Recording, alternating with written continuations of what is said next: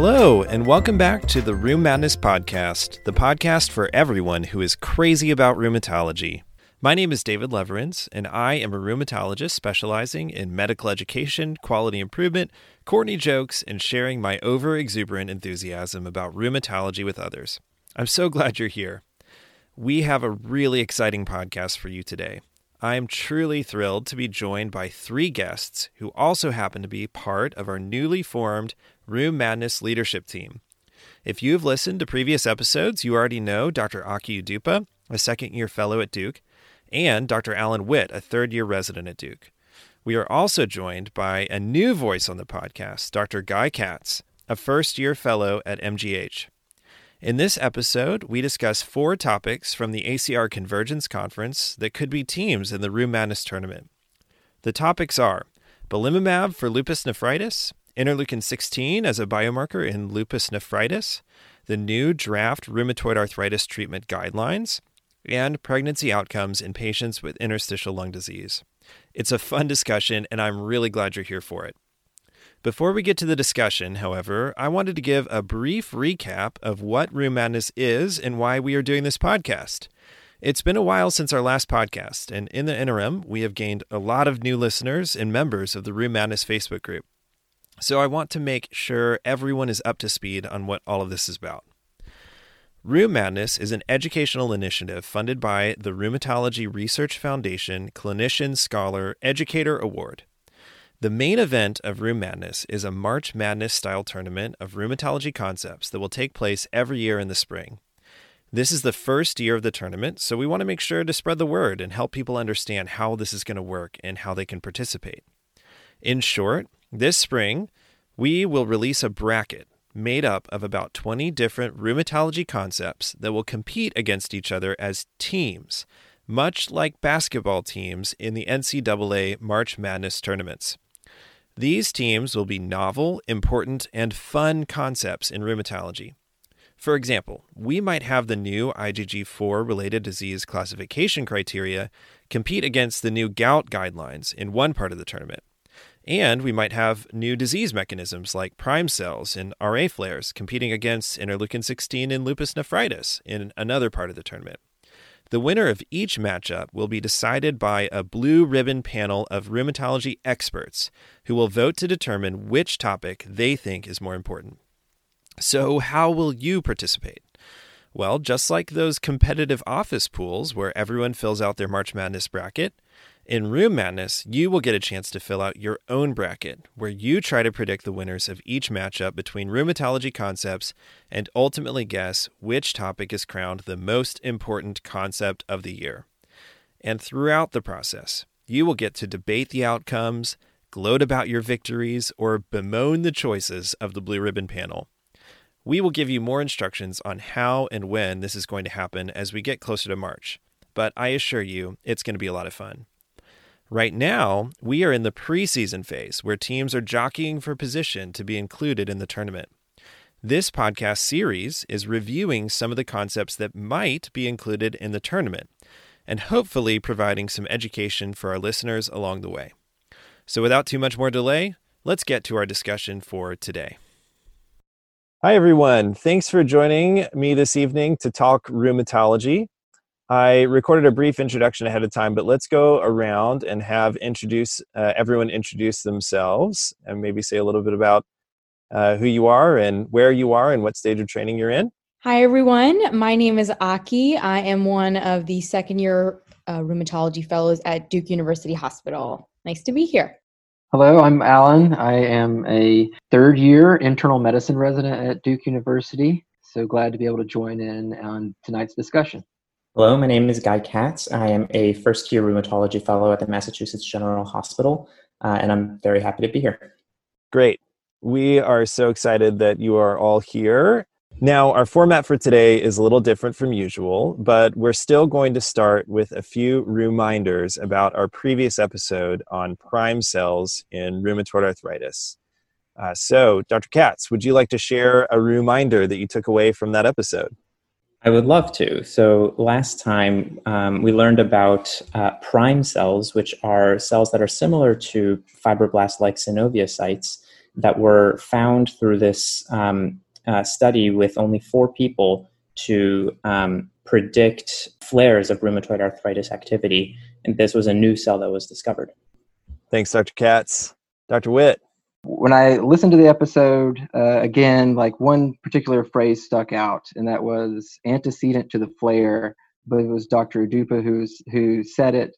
And the fact that this study did a good job of actually looking at what was going on at the molecular level prior to an RA flare is unique and potentially very useful for determining what's actually happening and maybe even one day developing a better way of predicting when a flare is going to occur in treatments. Also, the applicability of this particular method to other rheumatological diseases that have flares. Great. Thanks, Dr. Witt. Yeah, it was a fun episode, certainly a challenging topic, but an interesting opportunity to learn about the pathophysiology of rheumatoid arthritis with some really incredible science. So, our main topic today is actually 4 topics.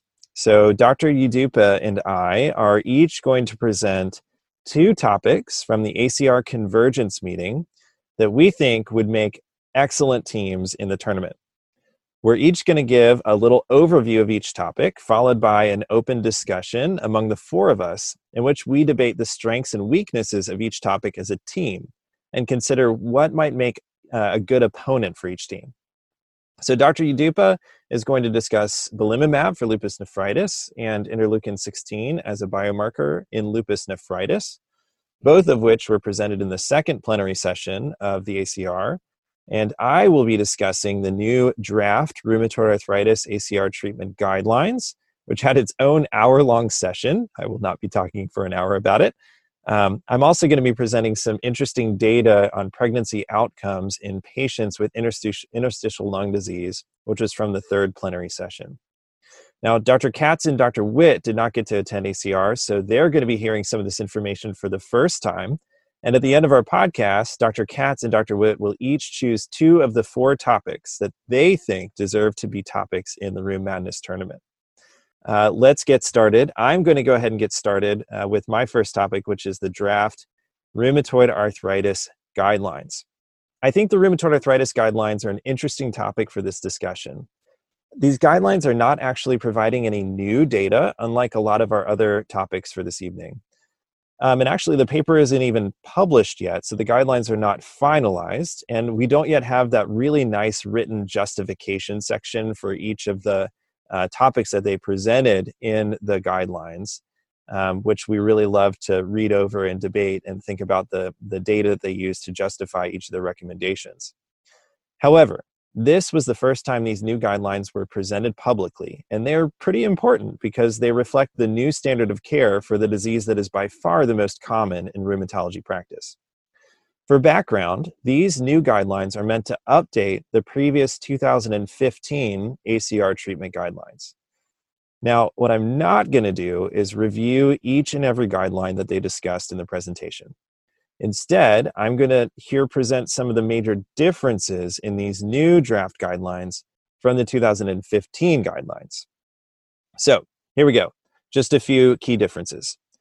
First, in the 2015 guidelines, methotrexate was recommended as the first treatment for essentially all patients with newly diagnosed rheumatoid arthritis that were DMARD naive, meaning new patient, never taken a DMARD.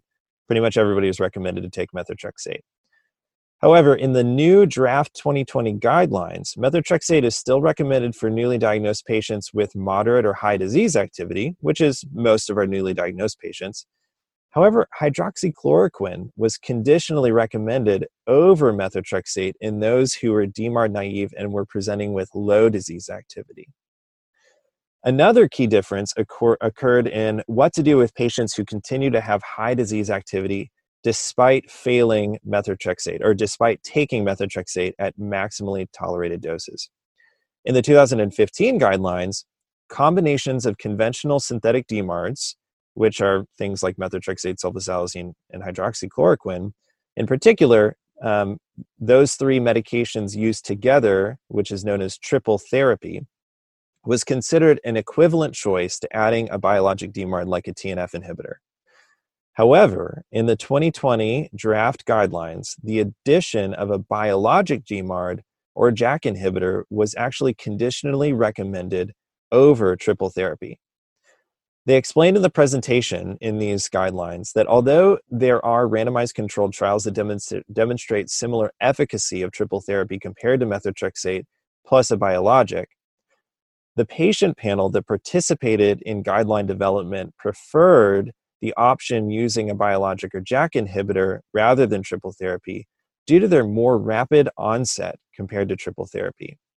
And the guideline group also referenced really increasing data that patients have a hard time adhering to or persisting with triple therapy due to pill burden and tolerance of these medications.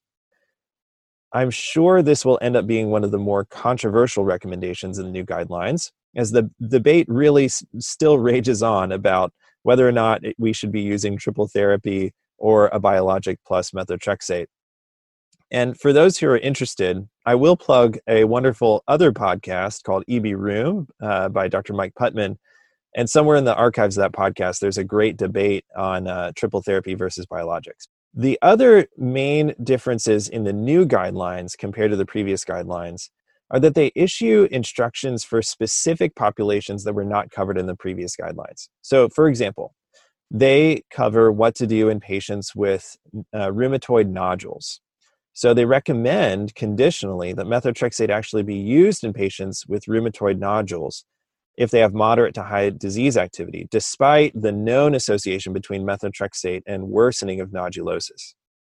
They do suggest that you should, of course, switch to a different therapy if the nodules worsen, but they don't say you should avoid it. In fact, they conditionally recommend that you should still use it in someone with nodules. Similarly, they conditionally recommend starting or continuing methotrexate in patients with incidental, mild, and stable lung disease. They recognize in this recommendation that methotrexate can cause pneumonitis, but as I'm sure they will discuss more in the justification portion of their guidelines, there is really little evidence that methotrexate actually causes or worsens rheumatoid arthritis-associated interstitial lung disease. And thus, they favor using this medication because of its established efficacy as an anchor drug in rheumatoid arthritis. The guidelines also address treatment in patients with non-alcoholic fatty liver disease, hepatitis B positivity, and patients with a recent serious infection. It's really a whirlwind of recommendations, and I'm only hitting the highlights. But those are some of the main differences that I noticed listening to this presentation and going through their presentation compared to the 2015 guidelines. So that's my overview. I'll open it up to the group. What do you guys think about this topic as a team in the tournament? Good topic, bad topic, good opponents? Seems like a good topic. Again, it's guidelines, which can be onerous to get through at some point. Sometimes it's not like a new treatment or anything like that. There's no new data generated from this, but in terms of practice changing, yeah. I mean, it's well, I don't know if it's. I think the guidelines probably reflect what a lot of practitioners were doing. I'm a resident, but just from observation and seeing and rotating with rheumatologists, seems like a lot of this was what was happening. It's interesting too that they were going based off of like patient like what the patients want is also what came through in the guidelines. Yeah, I think it would be cool too to tee it up with, like we already talked about, IgG4 guidelines, which is very interesting. There were a lot of new things that came out of that, so it'd be interesting to see those two go head to head. I completely agree with pairing this up with the IgG4 related disease classification criteria. It seems like the two could go against each other pretty nicely.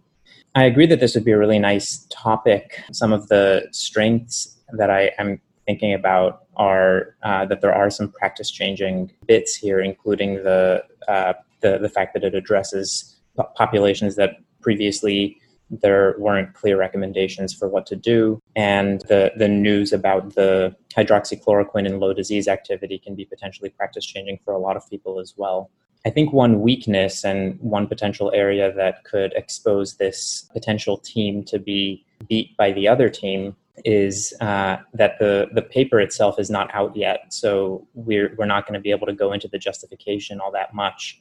and that opens up to some holes in arguments. And then also that there are some controversial elements about this as well, and it's going to be hard to get a lot of support for some of the more controversial elements, like the fact that biologics are recommended over triple therapy conditionally. But overall, I think it's a really wonderful topic and definitely one that I'd like to see discussed. Yeah, I think you're absolutely right about the controversy. It was interesting.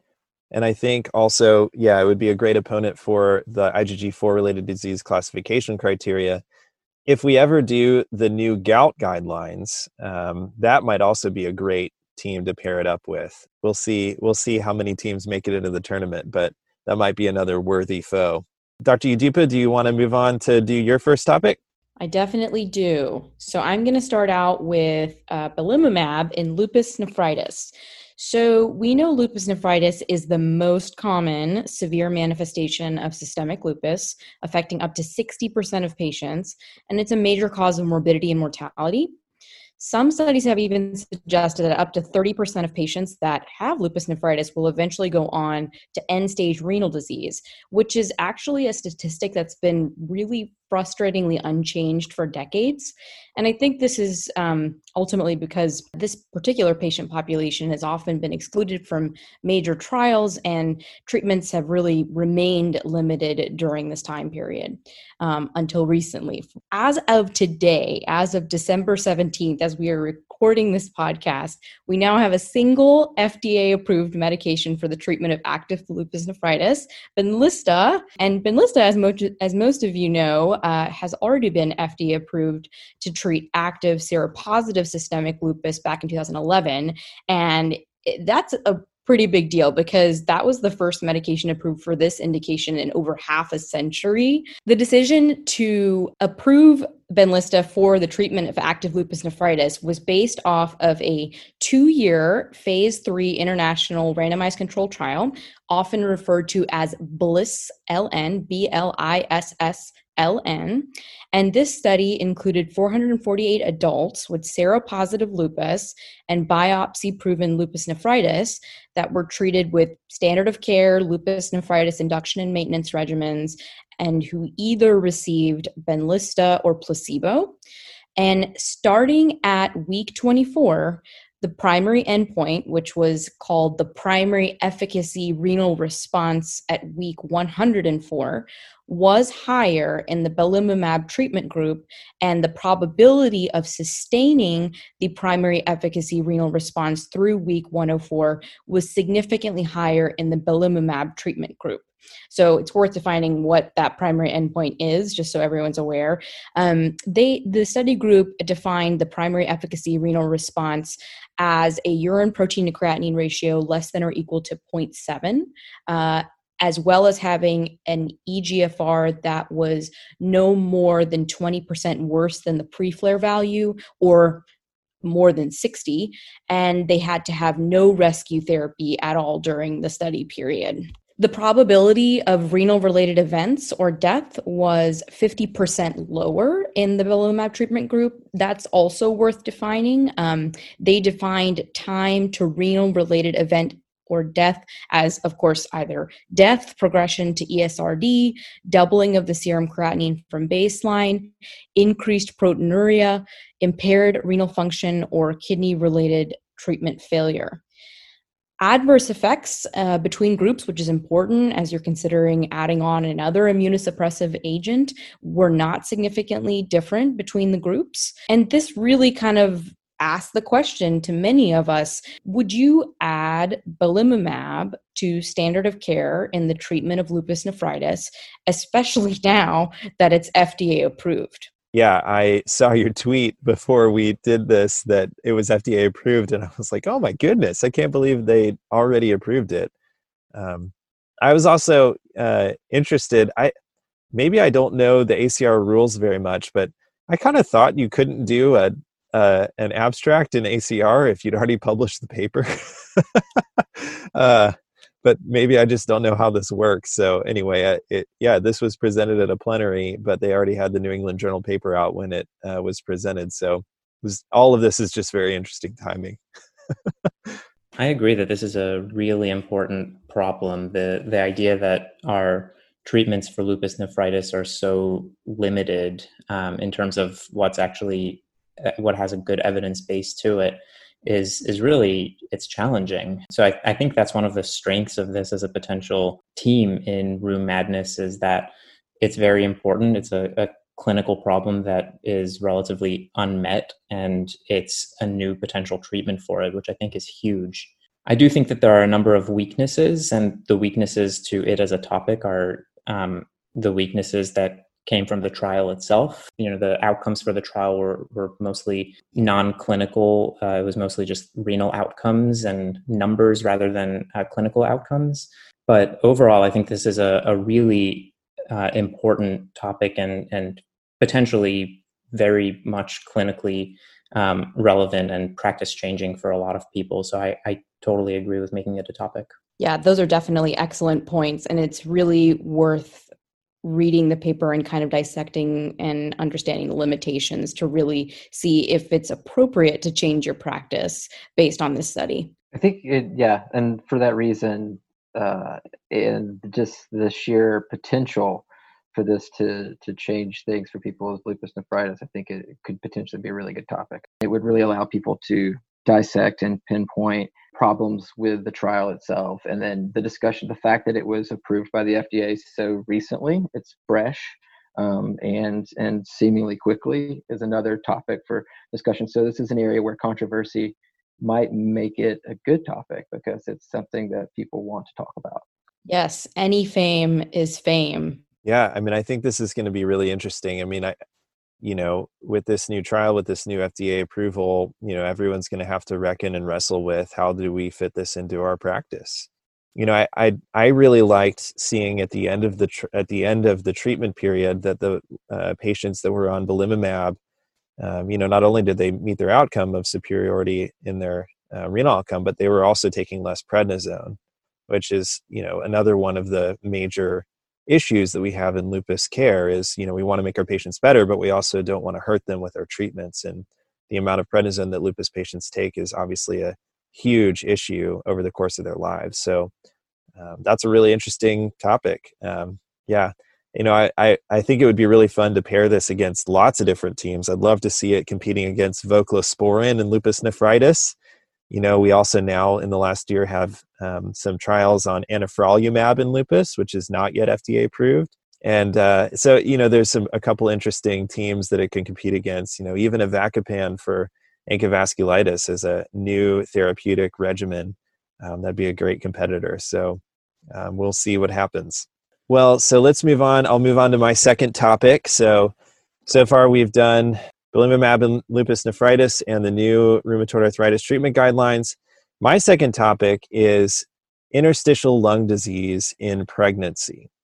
So I have to admit on this one, I'm a little biased because this study was done by an all-star team at Duke, which is my institution.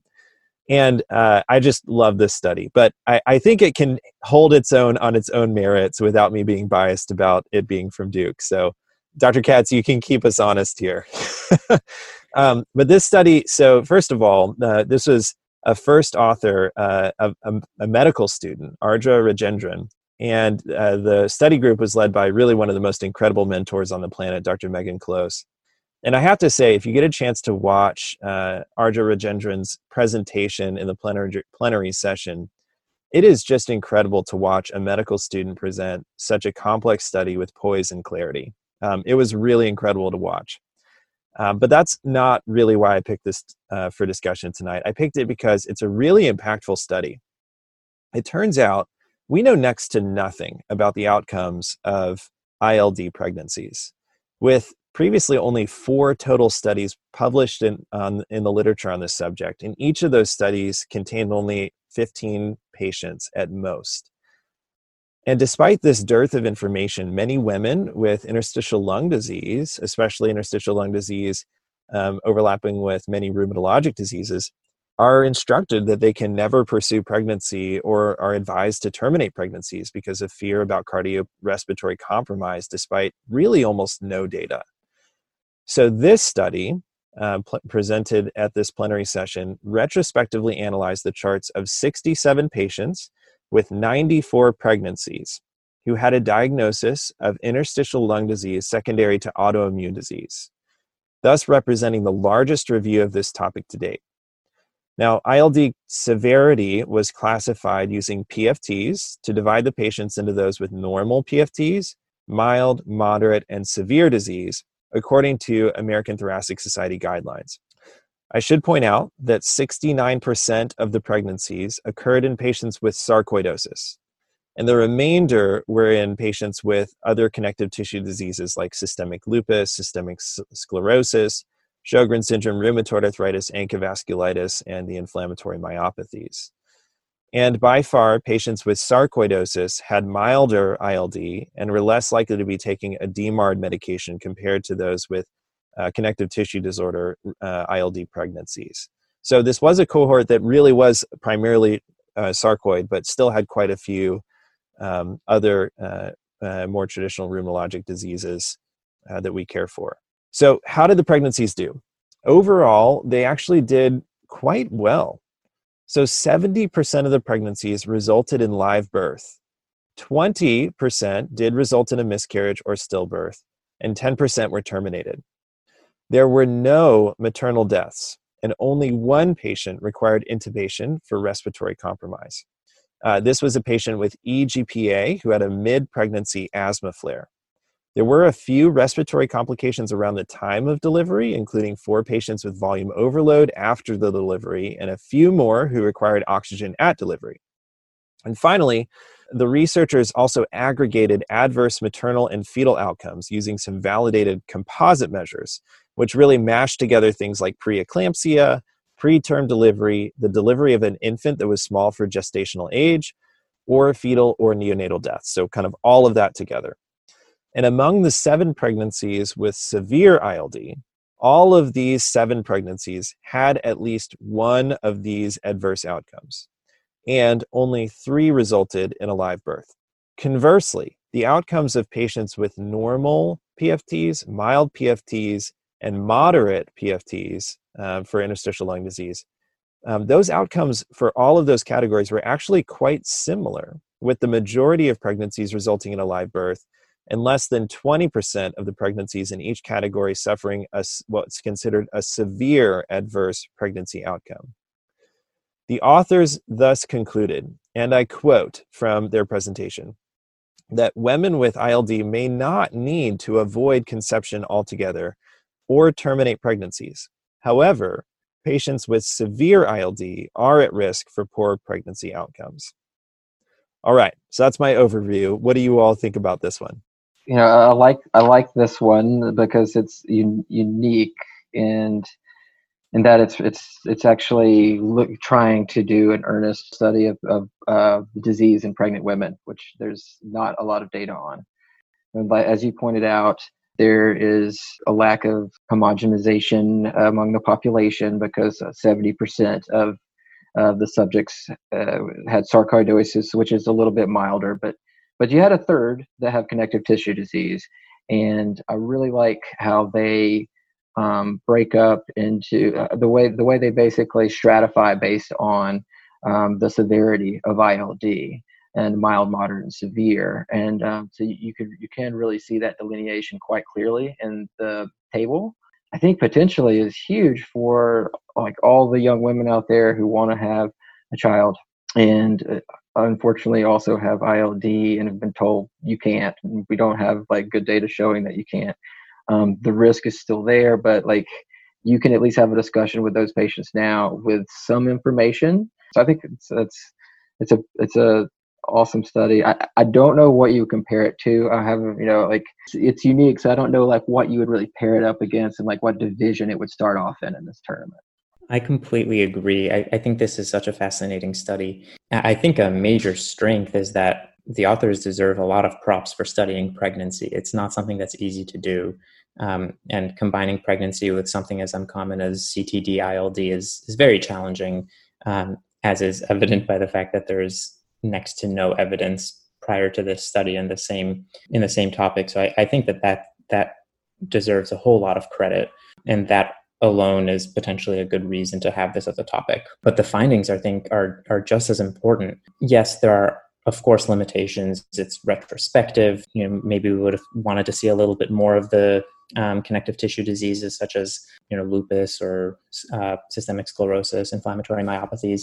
But the fact that so many women with ILD secondary to an underlying autoimmune disease did so well with pregnancy is, for me, I think that is practice changing, considering that there isn't other data to tell us otherwise. And the impact that would have on so many women and couples who are considering having a child I think that's enormous. I agree that it's a little difficult to pin this up against an opponent, but I'm sure we could find a worthy opponent for this. I think it's a really wonderful topic.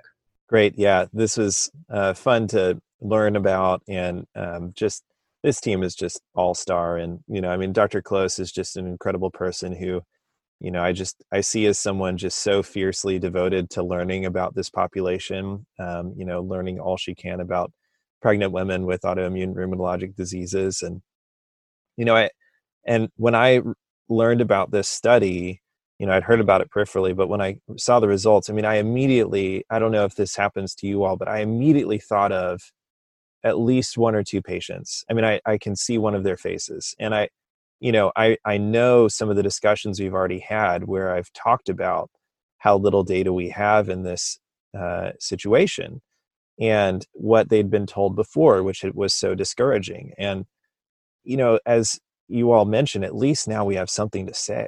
We have some data to at least base our discussions off of. And I just love that we have some information and something to build on. So I am really looking forward to the paper. And, there's some patients with pulmonary hypertension in this, and, we'll probably learn more about those patients as well. And lots of unanswered questions for sure. I agree. I don't know how we would pair this up. I guess we've done one podcast so far on subgroups of relapsing polychondritis. Maybe we think about pairing it up, because there's some subgroups of ILD and pregnancies and severity. I don't know, that doesn't really fit very well, but we'll have to see. But I'm glad you guys like this as a topic. Dr. Udupe, you want to take us home with the last topic? Yes, let's round this out. So, switching gears ever so slightly from my first pitch, let's talk about the role of biomarkers in diagnosing and managing lupus nephritis. So, I think we all know that we're not really at a point yet where we can diagnose lupus nephritis non-invasively. While renal biopsies are generally safe, they are not without complication. And furthermore, once we manage to diagnose lupus nephritis via biopsy, it can be really a struggle to monitor our patients for progression as they undergo treatment. So this was a topic that was more specifically discussed during the plenary session at this year's virtual ACR convergence meeting. And it specifically discussed urine proteomic biomarkers, specifically the chemotactic and pro-inflammatory cytokine IL-16, and how it can be a real game changer in diagnosing and managing lupus nephritis. This study group, it was led by Dr. Fava of Johns Hopkins through a bunch of fancy scientific methodologies like integrated urine proteomics, found that IL-16 was the urinary protein most significantly increased in proliferative lupus nephritis compared to membranous lupus nephritis, and that IL-16 most strongly correlated with histologic activity. Its concentration did not depend on the amount of proteinuria, and it actually decreased in patients who were being treated with and responding to immunosuppression. This study group actually used another fancy scientific methodology called single-cell RNA sequencing to show that intrarenal infiltrating immune cells significantly expressed IL-16, and that this cytokine was the second highest cytokine in lupus nephritis kidneys out of over 200 that were analyzed. So this is a really interesting and promising technique to avoid invasive tests to diagnose and manage a highly morbid complication of lupus patients. I think that's another really wonderful topic, and very exciting that we have another biomarker in lupus, specifically lupus nephritis. I do think that it's worth noting that this is just developing a new biomarker. It hasn't really compared it to the biomarkers that we already have, like double-stranded DNA, complements, and so we don't know how it compares to all of that, but I think that just the idea that we have a new potential biomarker is very exciting.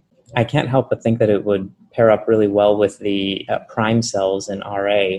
It seems like the two are very similar to each other, finding a biomarker that tells us something about the disease that we're trying to figure out how to diagnose a little bit better. So I think that would be great.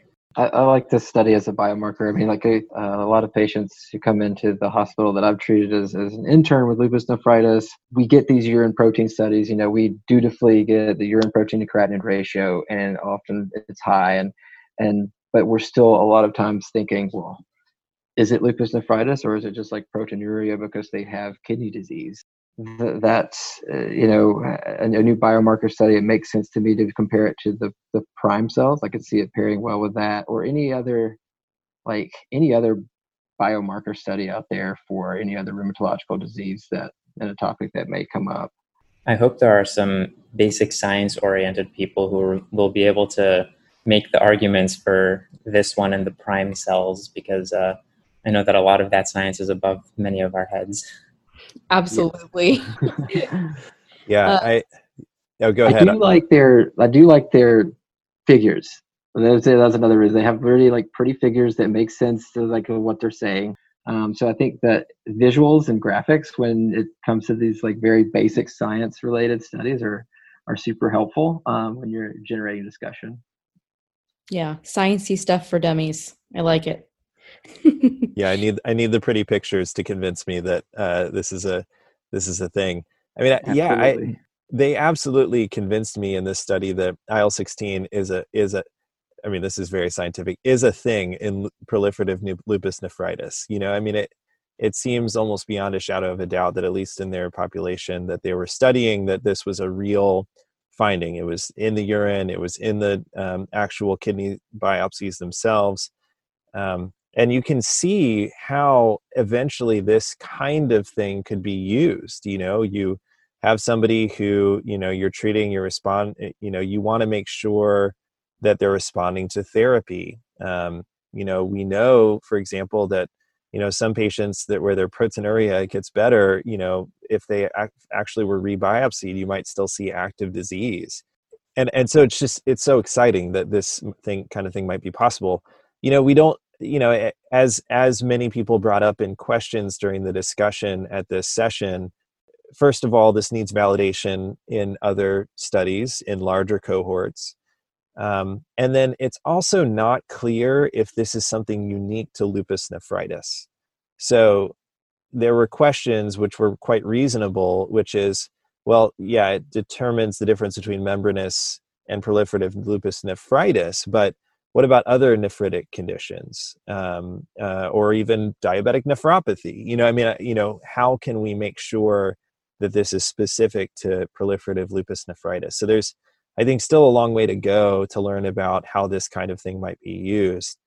But it is fascinating science. I'm not a scientist myself, but I really enjoyed reading about what these people can do. And, you know, kudos to them for finding a new avenue to help make our lupus nephritis patients better. Great. Well, I think that ends our discussion of the 4 topics. Now we come to the final part of our discussion tonight, when we will ask Dr. Witt and Dr. Katz to put their money down. This is, just so you know, not a binding decision at all. We can all totally change our minds, but just for fun, Dr. Witt, if you had to pick only 2 of these topics to be teams in the tournament, which 2 would you pick? Okay, so I would go with, first of all, Benlysta or belimumab. Definitely the belimumab study, I think, is intriguing. It's controversial and it's far-reaching, and it's a new treatment. So I think it would be something that we needed to discuss. And people are going to be using it for this indication because the FDA has approved it. So it's very relevant. And then 2, this is hard. These are all really good. And I mean, I think because it fits so nicely with against the IgG4, I really would like to see the RA treatment guidelines also go in. And I think the fact that it's controversial maybe helps it even. There's to generate discussion. There will be some argument, and kind of it's not a slam dunk, one way or the other. This is exactly what we should be doing. Great. All right. So thanks, Dr. Witt. Dr. Katz. Okay.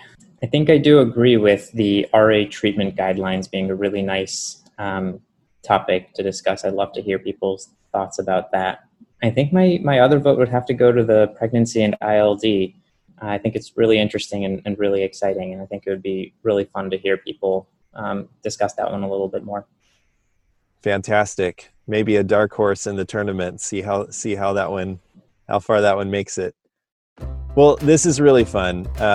Everyone, thank you for joining us tonight. I really enjoyed this discussion. I learned a lot from hearing from Dr. Udupa's presentations on her topics. I learned a lot looking more deeply into the topics I presented, and I really enjoyed hearing all of your perspective, Dr. Witt, Dr.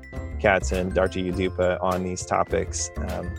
I think it'll be really fun. I think this is just an illustration of how this tournament is going to be really fun. We're going to enjoy putting these teams together in the tournament.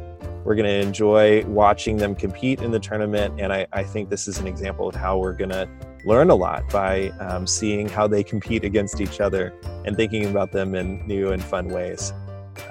So thank you all for joining me tonight. That's it for this podcast, and see you all next time.